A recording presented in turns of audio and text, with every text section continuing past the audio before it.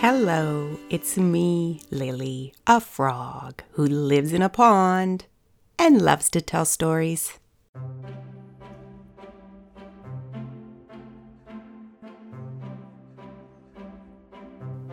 Have you ever heard of the New Year's Fairy? She has the very particular job of delivering day books from Father Time's library to people all over the world. Sometimes the books look very important. They might have a soft leather cover with gold leaf designs and gold letters and a golden clasp that locks with a golden key. Sometimes the books look drab and plain, with cardboard covers the color of dried grass or old tea bags. The daybooks for children are cheerful, with covers that look like they are made of flower petals or mermaid scales or sunrises or butterfly wings. Every book has 365 blank pages, one for each day of the year. But mostly, people can't see the books. They don't even know they are there on their bookshelves or bedside tables. On New Year's Eve, right at midnight, the New Year's Fairy delivers all the day books, one for every man, woman, and child, all at the same time. And she also takes away the book she left the previous year. She takes it back to Father Time's library. It's a powerful sort of magic. If a child wakes up and sees the glimmering New Year's Fairy just when she visits for the briefest flash in time, that child will be able to see the daybook the New Year's Fairy left for them for the rest of the year. They will be able to pick it up, hold it in their hands, and flip it open and see the shimmery blank pages. The child will only be able to see one page at a time, though, and they won't be able to flip to another page, and that page that they can see will always be blank, no matter how hard the child tries to write on it or paint on it or scribble on it. No ink or pencil, graphite, or paint will stick to the page. But adults can never see the books. Even if a child shows them their book, the adult thinks the child is making believe. One New Year's Eve,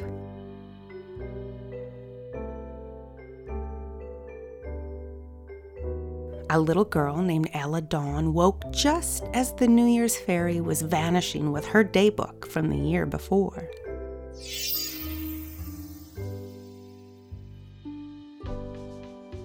The New Year's Fairy looks like a firework, and she vanishes with a popping sound and a little puff of smoke.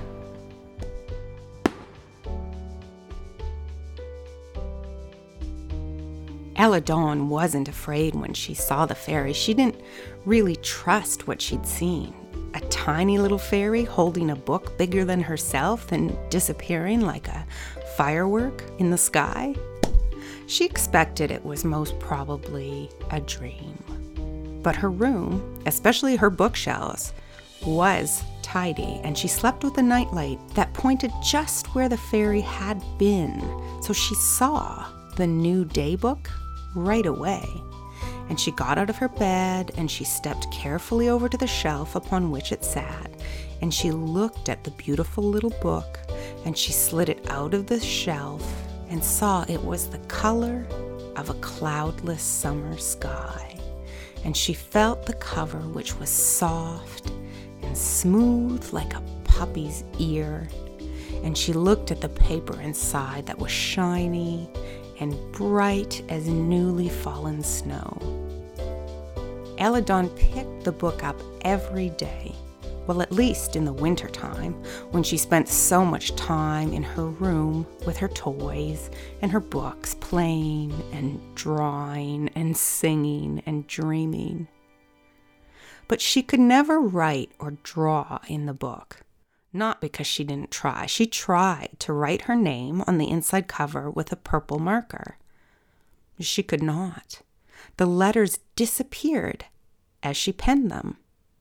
She tried to draw a picture of a beautiful lady that she sometimes imagined herself being, but the ink just wouldn't stain the page. During the spring, when Ella got busy with horse riding lessons, and in the summer when she got busy just running around outside playing, and in the fall, when she went to school early in the morning and came home tired, she hardly thought of the book at all. But the next New Year's Eve, Ella couldn't sleep.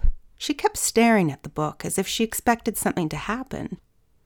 And then it did. The New Year fairy appeared in a shower of red and green and blue and purple sparkles with a brand new book. "Oh, hi," said Ella Dawn. "Happy New Year," said the fairy. "Are you a fairy?" asked Ella Dawn. "That's right. I'm the New Year's fairy. I'm taking away your book of days from last year and replacing it with a new one." "Where are you taking it?" "Back to Father Time's library." "But there's nothing written in it. I tried, but all the pages are blank." "They look blank, but they are not. Look." The fairy took out a silver lantern that was hooked onto her belt, and she blew on it to light it up. Ella drew nearer to where the fairy hovered, turning the pages of her sky blue book, and in the lantern light she could see a picture on every page. Some of the pictures were beautiful. They were paintings of amazing quality and depth and detail. Color and line worked together to fill the beholder with awe. But some of the pictures were terrible.